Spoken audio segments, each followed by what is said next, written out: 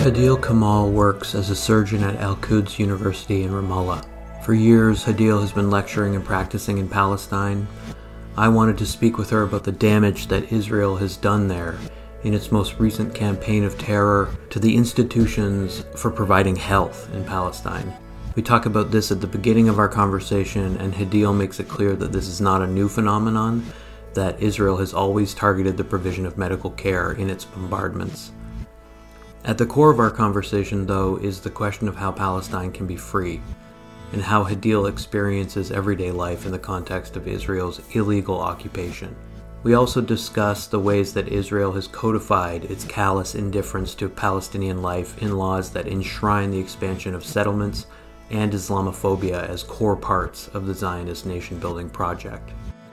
October 7th and the coordinated attack on Israel by the paramilitary wings of Hamas, the Popular Front for the Liberation of Palestine, and the Democratic Front for the Liberation of Palestine is a globally misunderstood event. This is largely because of the layers of propaganda and political polarization that are screening the reality on the ground from view. That event, with its deplorable acts of violence, should still be seen as a response to violent subjugation. As Hadil points out, Gaza is a concentration camp, where human beings are denied rights and deemed disposable by an oppressive regime. The right to resist an occupying force is a human right, even if it's controversial to say so. Only 42 countries recognize the right to resist oppression, but since 2004, the African Union has identified the right to resist as a basic human right in the African Charter on Human and People's Rights. From everything that I've learned, read, and seen secondhand, those of us who have not experienced the violence of Israeli apartheid directly cannot legitimately condemn the right of Palestinians to resist this violence. Palestinians have, in the words of Andreas Malm, tried every conceivable form of resistance. They've tried peaceful marches in the Great March of Return in 2018, which only resulted in Israeli snipers killing 223 unarmed demonstrators. They've tried strikes and boycotts. They've tried writing poetry and posting on social media. They've tried throwing stones. They've tried diplomacy, including recognizing the state of Israel and giving it all it demands without getting anything back. They tried to go to court. They tried the international community endlessly. And yes, they have tried various forms of armed resistance. So what are the people supposed to do? When the IDF announced that it was launching a ground invasion of Gaza, it ordered 1 million people to evacuate, adding that they will, quote, be able to return to Gaza City only when another announcement permitting it is made. As Ian Parmenter told Al Jazeera, Israel is under no illusions that 1 million people can simply move within 24 hours. It's simply a warning that they're coming in. So now, 1 million Palestinians are faced with a petrifying situation. As Nabal Farsak, the spokesperson for the Palestinian Red Crescent in Gaza City, expressed it, forget about food, forget about electricity, forget about fuel. The only concern now is just if you'll make it, if you're going to live. This tyranny is completely unacceptable. We should all be ashamed that it's gone on so long, and that it's become apocalyptic. Hadil offers a critical analysis that affirms Noam Chomsky's point about how the tragedy of Palestine is that because it does not have significant wealth or power, much of the world does not regard it as worth worrying about. She also offers an extraordinary message of hope and resilience by emphasizing that Palestinian people continue to create and connect while devoting themselves to the preservation of Palestinian culture in an extremely hostile world. I think you're right to point out that it is a question of whether, people are going to decide to be on the right side of history or not when it comes to the liberation of Palestine from this oppressive force, this apartheid regime. We hear frequently that it's complicated. In some sense, it's actually very uncomplicated. Yeah. Ta-Nehisi Coates pointed this out on Democracy Now!, for example, that, if you're separating people on the basis of, ethnicity and religion, that's actually not that complicated. And I wondered if you at all wanted to kind of speak to that question of how the complicatedness of the conflict prevents some people from deciding to intervene or deciding to be on the right side of history. Imagine that we are talking about a country in Europe.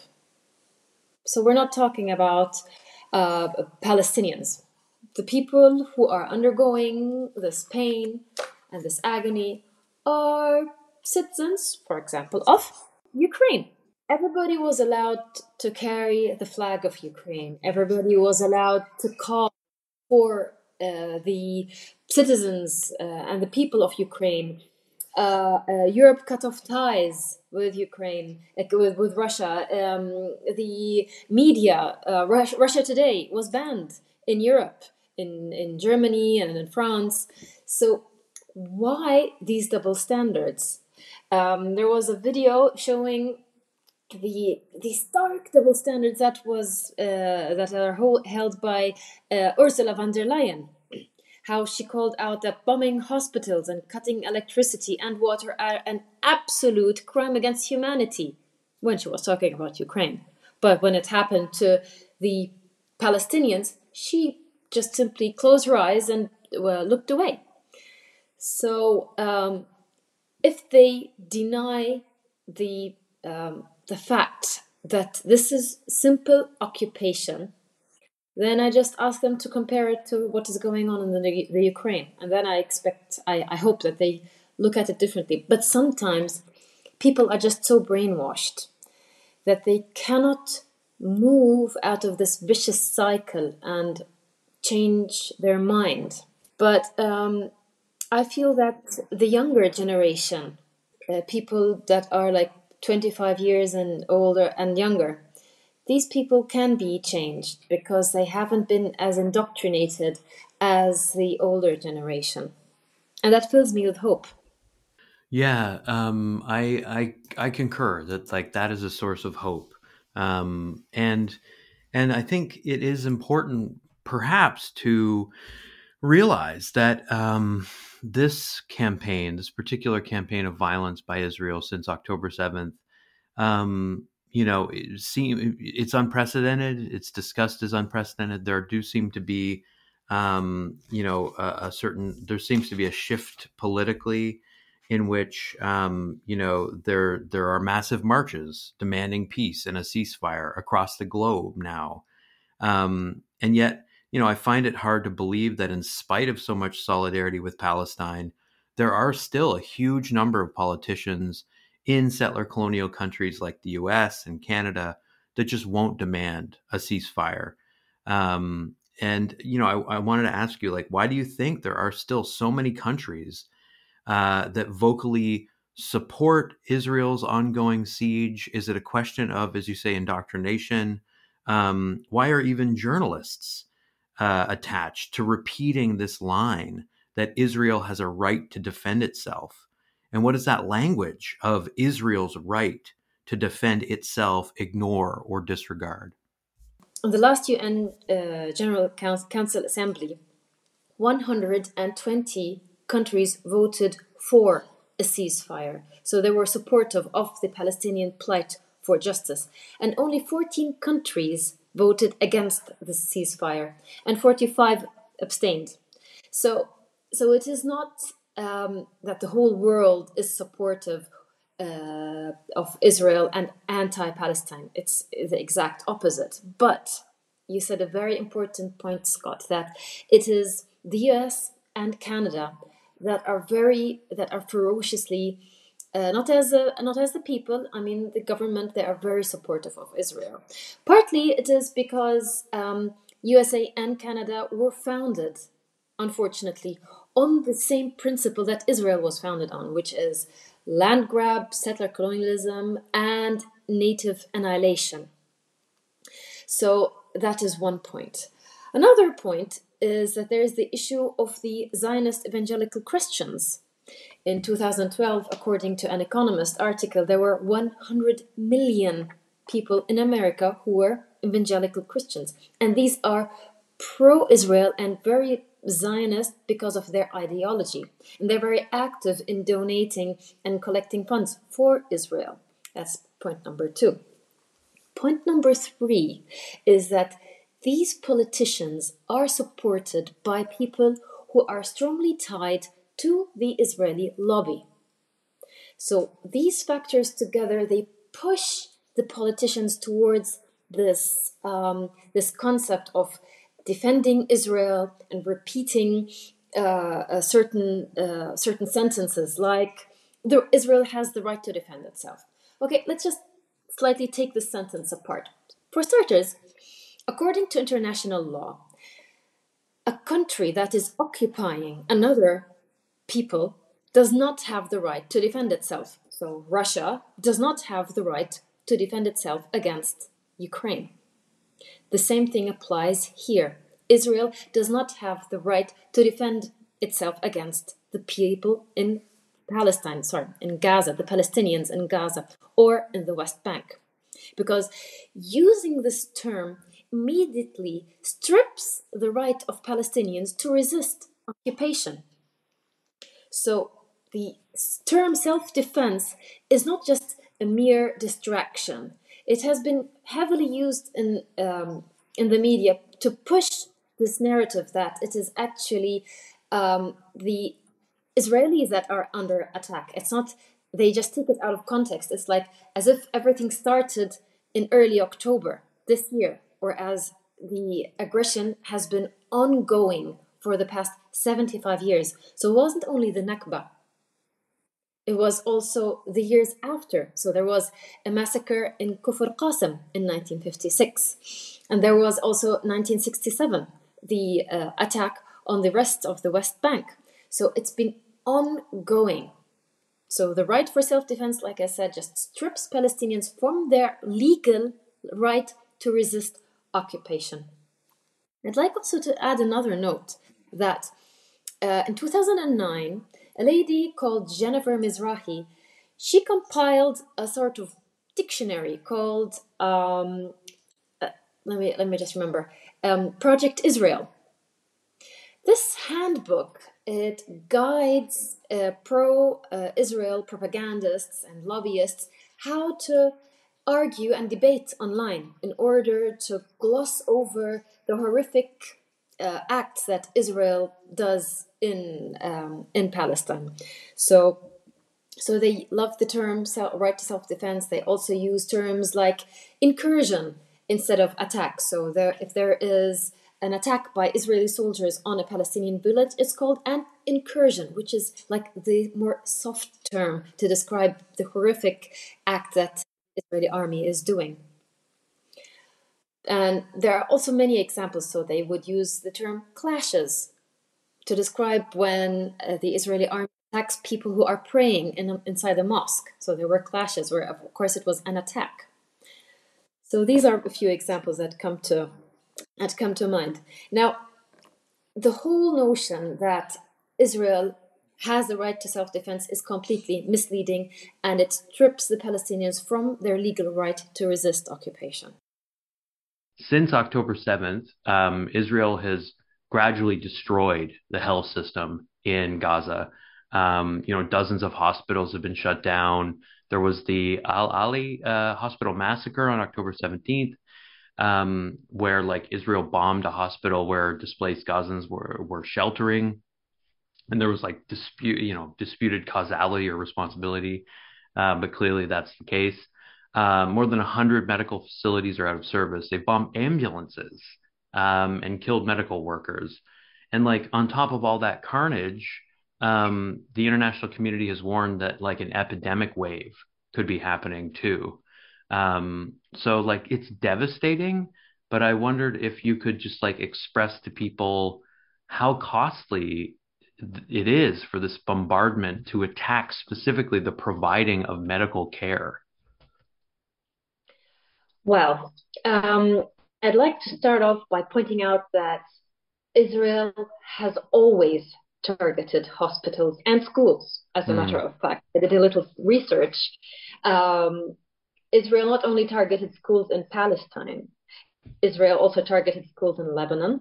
So in 1996, Israel bombed a UNIFIL school where around, I don't know, don't quote me on the number, maybe around 100 children were killed. In 1970, Israel bombed an elementary school in Egypt, also under the pretext that terrorists were hiding there. And hospitals also have been bombed. This was documented by my friend Mike Lutz when he was working here in Palestine. So the bombing of schools and hospitals, this is not new. And because Israel has been like attacking civilians for so long, the need for hospitals and good infrastructure for hospitals has been extremely important. That's one point. Second point is Gazans cannot leave Gaza with ease because Israel controls who goes in and who goes out, what goes in and what goes out as well. So Gazans had to build their own hospitals with all the facilities in order to be able to provide for the people of Gaza. Of course, from the names that are of these hospitals, so it's the Indonesian hospital, which means that most of the donations came from Indonesia. Al Ahli Hospital, this was funded by a church, by the Baptist Church. So most of these hospitals were donations. And this is where I ask, why aren't the donors mad and upset? Just a month ago, there was this village in southern Palestine, in southern West Bank. It was under attack by Israeli settlers that were supported by the Israeli army, and they dismantled the school that was in that village, in Masafir Yatta, as a matter of fact. And this school was built by funds from the European Union, and it had this card where it said, this place was funded by the European Union. So I'm just wondering, why doesn't the European Union hold Israel for what they're doing? I mean, they're taking apart the school, and this was done by European funded money. Yeah, I've heard, Judith Butler, who's a well-known American academic philosopher, and Jewish Voice for Peace, has talked with me about this on the podcast, that the repeated destruction of Gaza is also kind of horrifyingly itself like an industry, right? Like that, Exactly. Gaza has been reduced to rubble yet again, and will be rebuilt with this kind of international funding. Why is it the case that, Naomi Klein and others would say it's just disaster capitalism, that it's actually like a certain level of, to speak cynically, like almost like opportunistic investment in rebuilding from destruction again and again? That's a horrifying element of it, that the infrastructure being destroyed is in a certain sense good for parts of the global economy that develop, that, you know what I mean? Like that benefit from being able to invest in that rebuilding. Well said, Scott. And you also lead me to the next thought, which is Israel manufactures weapons that have been tried and tested on civilians, on Palestinians. So in the last attack on the hospital, when Dr. Ghassan Abu Sitte was still there, he described wounds he had never seen before, like where the flesh is cut up, but not on the areas that are weak, such as in the joints. So it was like in the middle of the arm or in the middle of the thigh, as if there's like this sharp razor blade that just cuts through the flesh. And this is a new form of weapon that he had never seen before. The types of burns that he saw on the children, it was like he had never seen this type of burns before. So the kinds of weapons that Israel was using on the people in Gaza was like a testing ground. So when they sell their weapons, it's actually tried and tested. Same thing goes for drones that they use to disperse demonstrators. They have built drones that are strong enough to carry 4 tear gas canisters that are fired into the people. One of my friends took part. She's not the youngest, so she used to take part in the first Intifada, which was in the early 80s. And she said that this tear gas burns inside your ears and inside your nose like never before, and nothing you do can help to stop this burning. So even things that are not lethal, they are also trying them and testing them on the demonstrators in the West Bank. So it's not just only the industry is profiting from the destruction of Gaza. It's also the industry, the war industry is profiting from killing the people of Gaza. Yeah, it's this despicable laboratory for like dehumanization, it feels like. And, you Exactly. know, yeah, like this is the this is sort of the it feels like the difference this time is the obviousness of the genocidal nature of the violence. The use of the term genocide to describe what Israel is doing is still somehow controversial in some parts, like of the West especially. But like there have been clear statements by Israeli ministers that just outline quite explicitly that this is in a very real sense the goal. And it sounds like, I mean, these forms of violence really are like predicated on dehumanizing the so-called enemy, which is this concentration of people that you've rendered into bare life, life somehow not worth living. Can you give us a sense, I guess, because like there is no question in my mind that this constitutes genocide, but it's somehow still disputed.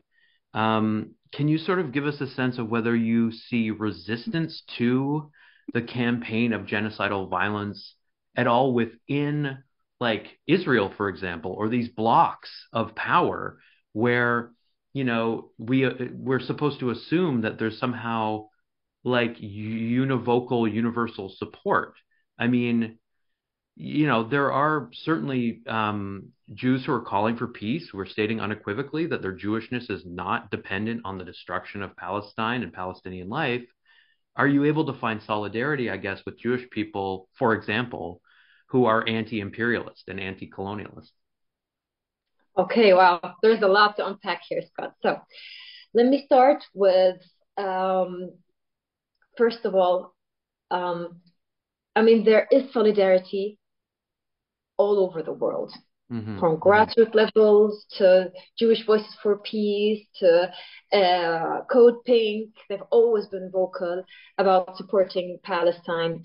But I think this time it's different because the genocide is being broadcast live across the social media platforms. I mean, like there are these young journalists that are showing us what is going on in real time, and people are recording this and they're being moved. Um, for example, so many people were like transformed to become pro-Palestinian once they saw the video of the dad, of the father carrying what was left of his children in plastic bags. I mean, like I think that was mind blowing. Or mm-hmm.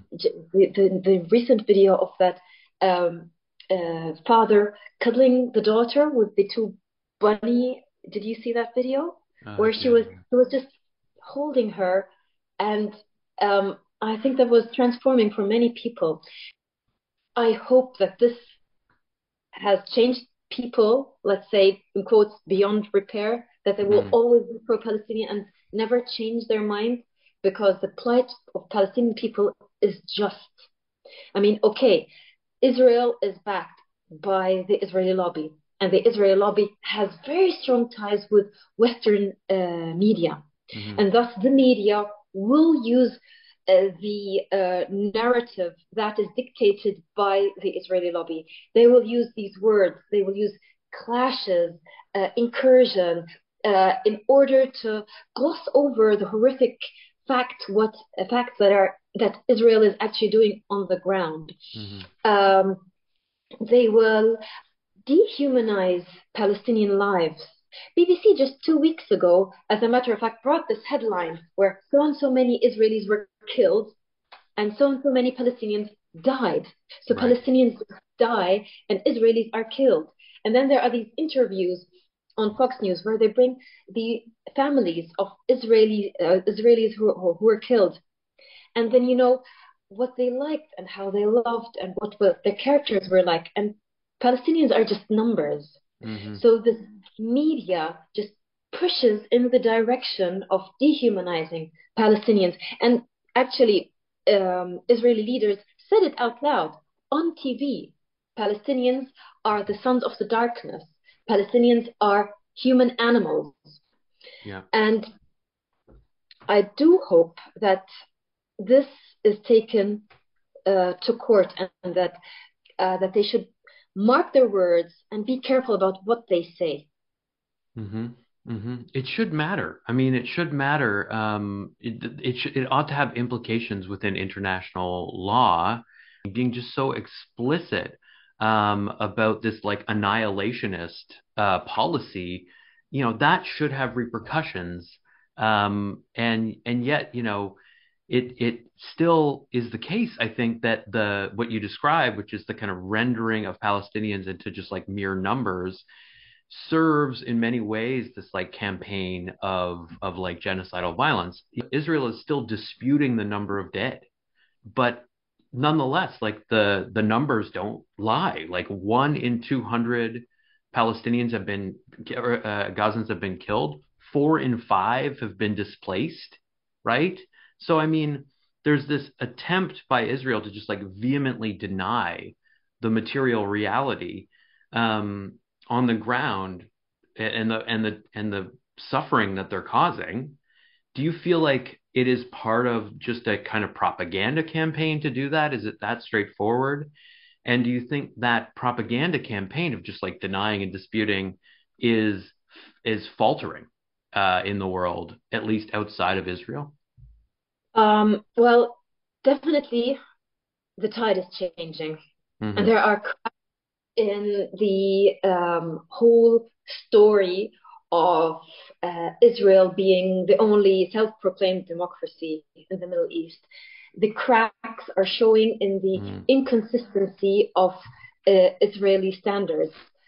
So people know, they now know of the unjust laws that are the basis of the state of Israel. So, for example, in 2018, Israel approved a law that is called the nation state law. It has three major terms. The first one is that self determination is only the right of Jews in Israel.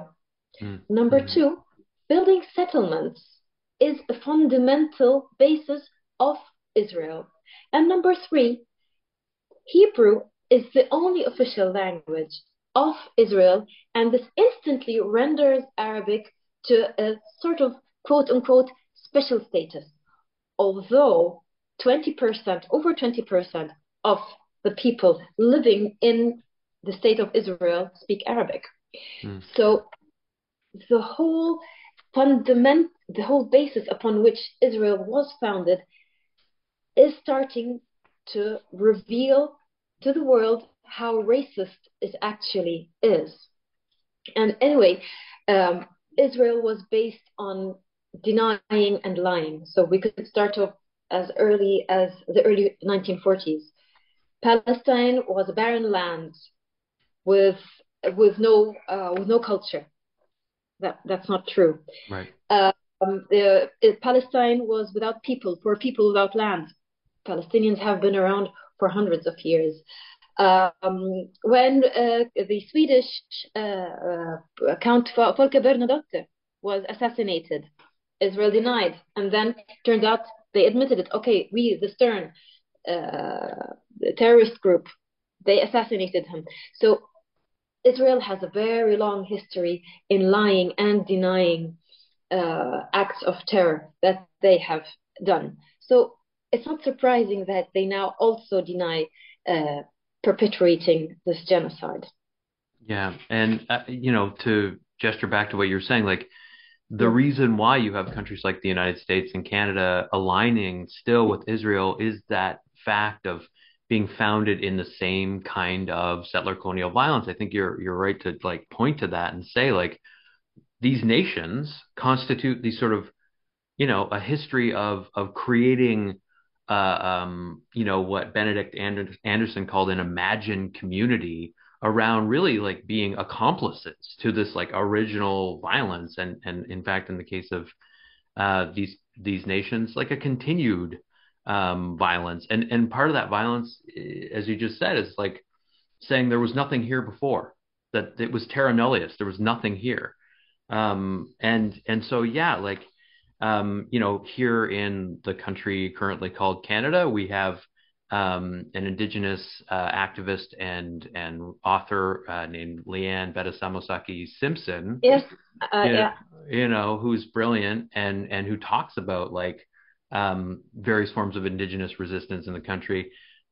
She went on the Red Nation podcast and talked about how like October 7th Yes. showed in some ways that Israel, despite being an oppressive colonial power that like maintains this apartheid regime through military force and this kind of carceral infrastructure, Yeah. like they're Hmm. not invulnerable, right? Yeah. Um, and Michael Hart kind of said the same thing, that October 7th could be thought of as like a prison rebellion, in a sense, So like it's clear, obviously, that October 7th radicalized Benjamin Netanyahu's already like ultra far right government, has Yeah. allowed his government to adopt this strategy of annihilation and displacement Yeah. against Palestine. But would you like, this is a tough question, I suppose, but would you say that the attack by Hamas galvanized Palestinians at all, Mhm. or was it mostly met with like other kinds of political, ethical, and like emotional responses? Well, I'd like to start by saying that describing what happened in Gaza, that it is a prison rebellion, I think it's a very descriptive term. And also calling Gaza a prison, I think, is unjust. I'm going to quote Norman Finkelstein in his latest interview with Piers Morgan. It is a concentration camp. Okay. Israel has turned Gaza into a ghetto. Okay. You see, it started in 2005 when Israel withdrew unilaterally from Gaza. Israel maintained a very tight grip on the borders of Gaza, controlling who went in, who went out, and what went in and what went out. When in 2006, the elections did not go according to Israel's plan, Israel decided to turn this grip into a full blown siege. Mm. Dov Weissglass, back then the advisor to the prime minister of Israel, said that they will put the people of Gaza on a strict diet, but they will not let them die of hunger. So this just gives you an idea of how condescending and how demeaning the Israel government looks at the Palestinians. So, and I don't think that what happened in early October that it radicalized Netanyahu's government, because it was already extremely radicalized. For example, Smotrich, the Minister of Finance, he wrote in 2017 an article where he gave the Palestinians of the West Bank three options. One, they're allowed to immigrate, leave their life, their land, their house, everything behind, and just leave. Option B, they can accept to settle under Israeli law as second degree citizens. And their third option is to die. And that was in 2017. Right. Itamar Ben Gvir, who was not drafted in the army because of his extremist views, and Right. now he is a minister with Netanyahu's government. He said earlier this year, before the start of what happened in October, he said that his right to move inside the West Bank was more important than the right of Palestinians to move. So I don't think that the government of Netanyahu was waiting for anything in order to become more radicalized. That's a But good point. Yeah. did what happened galvanize the Palestinians? Oh, yes, it definitely did. It galvanized the people all over the world. I mean, like every corner of the world was calling out for the justice of Palestinians. I mean, I never saw this coming, honestly. Right. So the social media has become the voice of those who have been brushed aside and silenced for so long. Yeah, I mean, that's a powerful statement, and it shouldn't be controversial to say that that's true. That's just a kind of political reality. that exists. And that political reality has a lot to do, I think, with, as you say, like media, communication, like how reality is shaped in people's minds by mediation and representation. And so, I guess I wanted to ask you the question of like, from your perspective, who is speaking for Palestine and for Palestinians right now? You've got this huge spike in aggression, as you rightly point out, not necessarily like a radicalization, maybe an escalation, but not a radicalization of that government. Since then, that kind of moment of October 7th, there has been obviously massive protests, but there seems to be this kind of like a really distressing petering out of concern within Western media, even as the violence continues. And I wondered if you could share your thoughts on whether like the lack of Palestinian voices in the media conversation is maybe contributing to this cycle where like Israel is permitted to use the actions of Hamas as this justification for its campaign of destruction. Do you think that exclusion of Palestinians from the picture, as it were, is part of the perpetuation of the violence? Okay, there's a lot to unpack here. So, um, let me start by saying that based on the fact that we know that Western media is controlled by the Israeli lobby. Robert Fisk wrote about this, John Mersheimer, Chris Hedges. This has been documented. Mm-hmm. So, by default, the Israeli narrative will be pushed forward and it will be glossed over, and Palestinian voices will be silenced or brought up very rarely and just in brief instances, and the whole picture will not be drawn clearly for the Western media, for the Western audience to understand the full picture. That's number one. Number two, when this when the Palestinian voices are brought forward, they are usually attacked by anti-Palestinian figures, and they're not given the chance to voice their opinion and the facts properly. Mm-hmm. Now, with regard to your question, who speaks for Palestine? Unfortunately, there has been a split between the leadership in the West Bank and the leadership in Gaza. But the voices in Palestine are calling for a united leadership mm-hmm. that will prepare the ground for elections that have been postponed for much too long.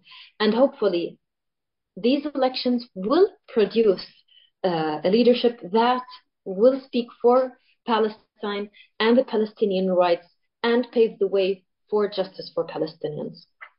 There's clearly a lot of I hear a lot of hope in your voice in terms of like the promises of democracy.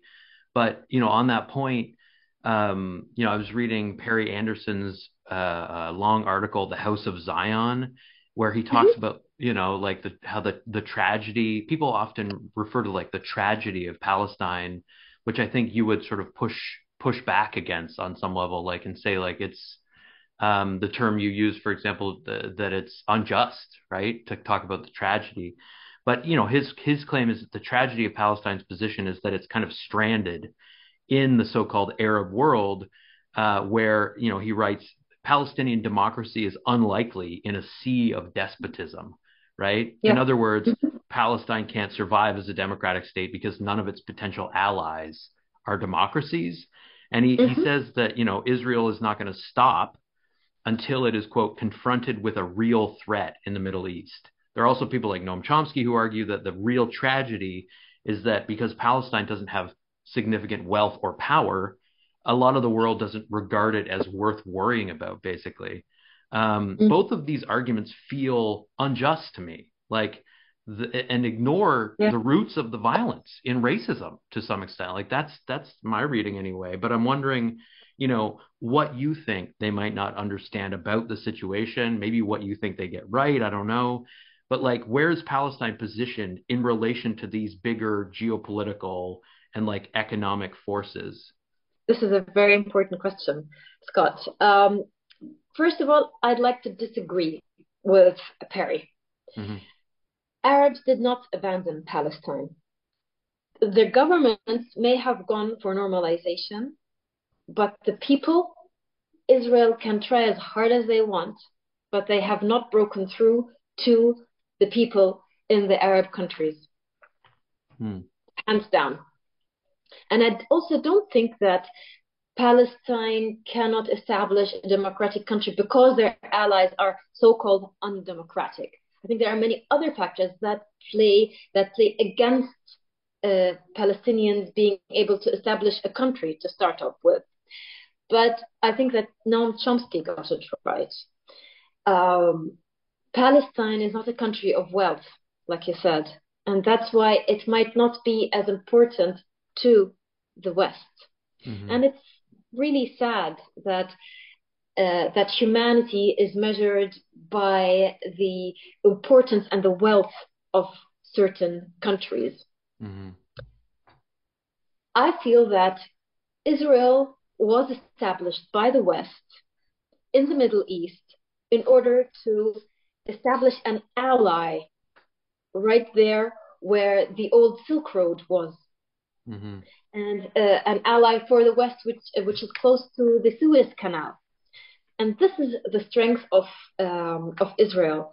It is geopolitically located in a very sensitive area, which is important to the West.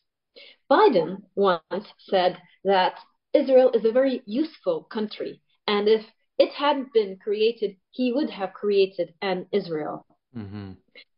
But all that aside, in the end, Palestinians have the higher moral ground. Hmm. And I do believe that eventually this is where things will boil down to. Yeah, I hope, like I share this sense that it must be that must be true, right? That history must bend toward justice. This is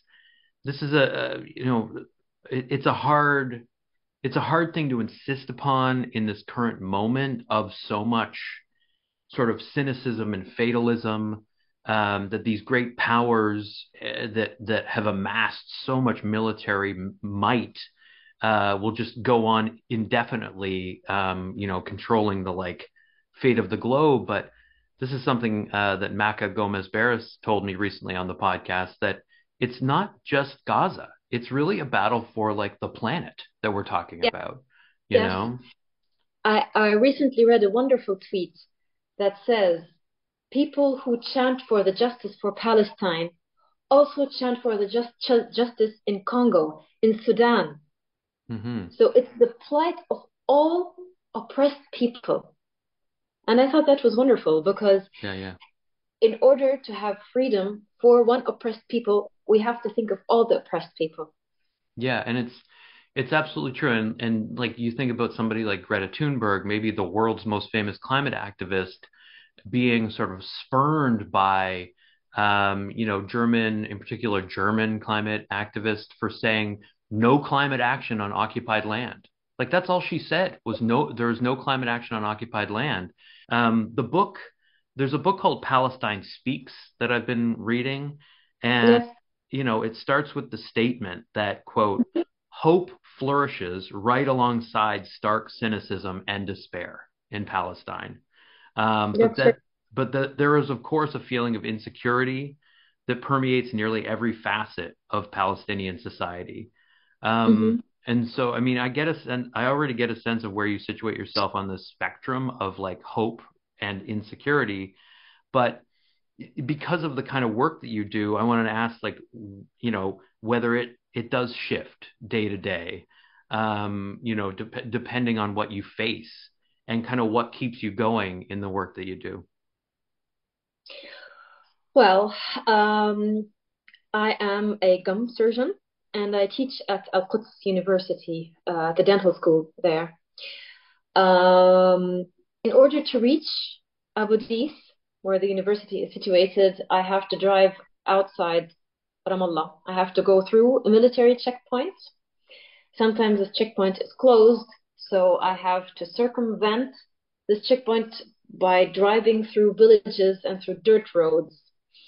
And then, of course, it becomes a very long way. But I keep myself hopeful through listening to podcasts. So you get new ideas and you keep yourself away from thinking, the negative thoughts. Is it worth it? Should I keep doing this? Why am I doing this? But the other day, I had a discussion with my 16-year-old. She had seen uh, a girl her age weeping over the body of her mother, and of course that really cut deep. And then she asked me, Mom, why did you have me here in Palestine? Why can't we just live somewhere else? Why was I born into this obligation to speak for Palestine? So I said, the difference between humans and animals is that we all eat and reproduce and sleep, but humans have a cause to fight for.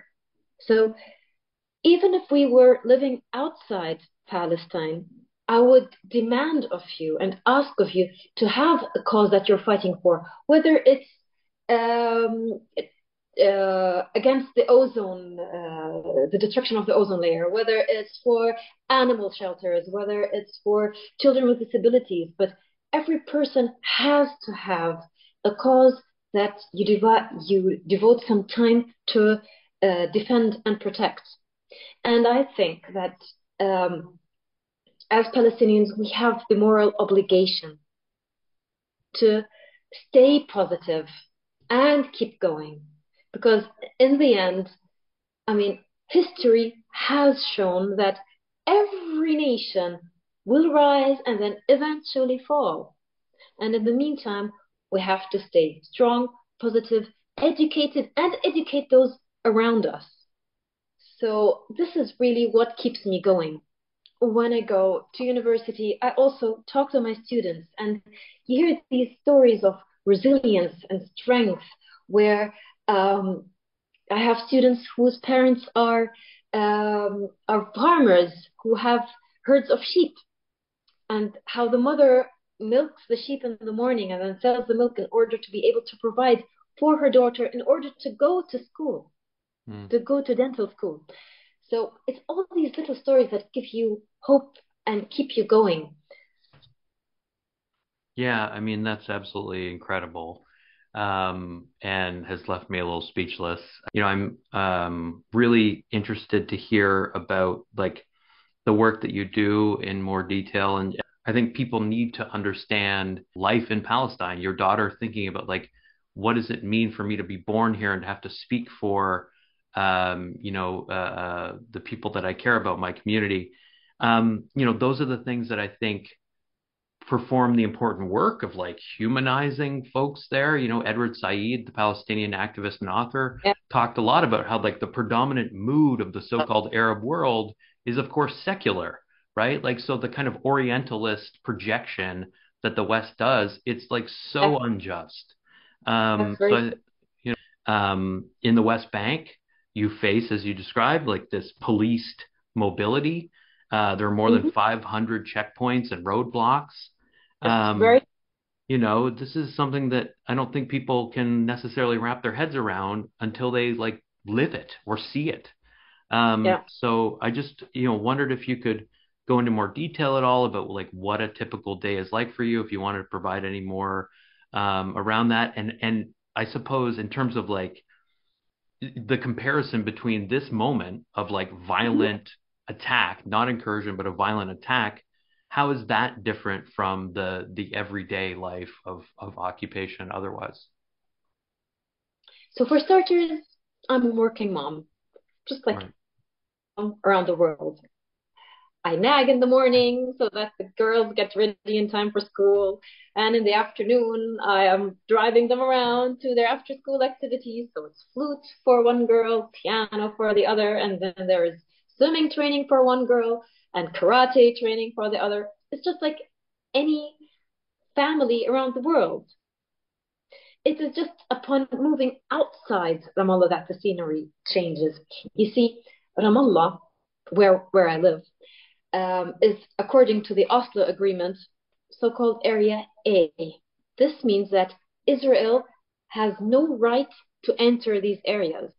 Nonetheless, Israel does perform raids, or according to their terminology, incursions, where they go inside into Ramallah and they arrest Palestinians.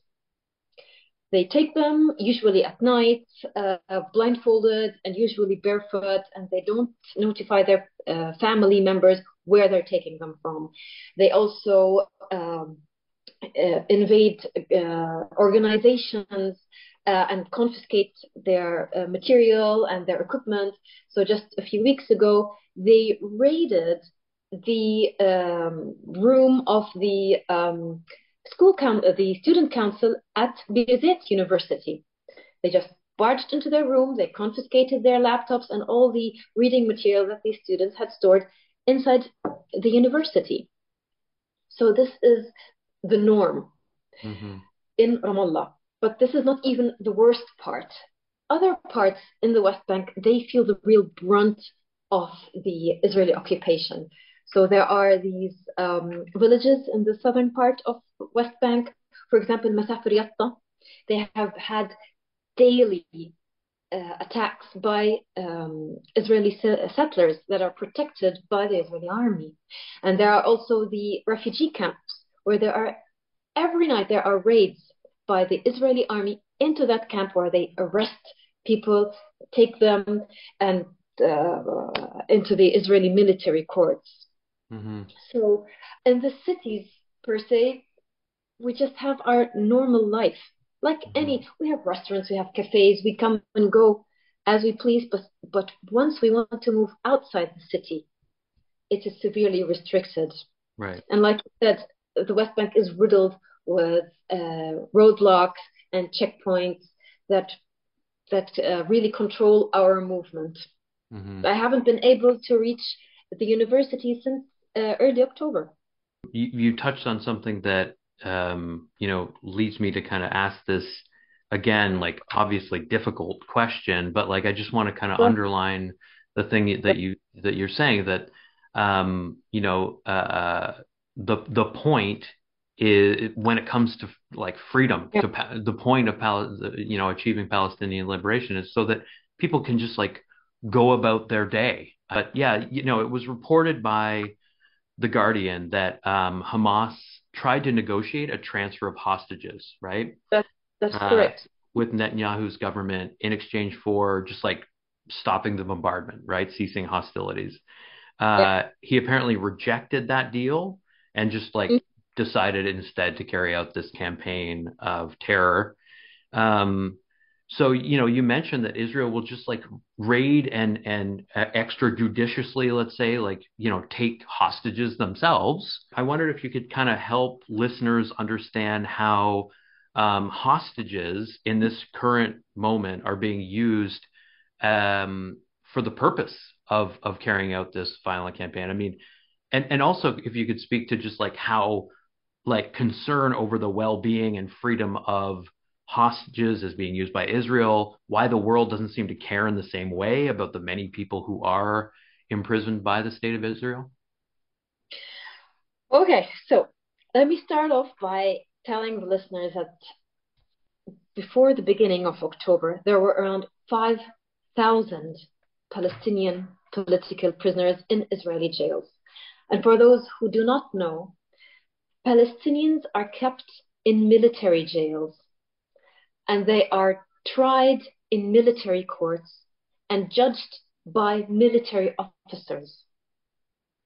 So the whole setup is already going straight towards prohibiting Palestinians from getting fair and just trials. I have a very recent and very raw experience that I'd like to share with you and the listeners. Last year, a colleague of my daughter was arrested from his house. Shadi Khouri was 16 when he was taken from his parents' house in East Jerusalem. Shadi Khouri is a Christian Palestinian. And I'm intentionally mentioning his religion right here because sometimes the media tries to portray the the ongoing aggression of Israel against the Palestinians as if it's a clash of religions, and that is not true. Christian Palestinians suffered just as much at the hand of Israeli oppression, just as much as Muslim Palestinians. So now the 16-year-old boy was taken from his home in the middle of the night. He was beaten on his face and he bled.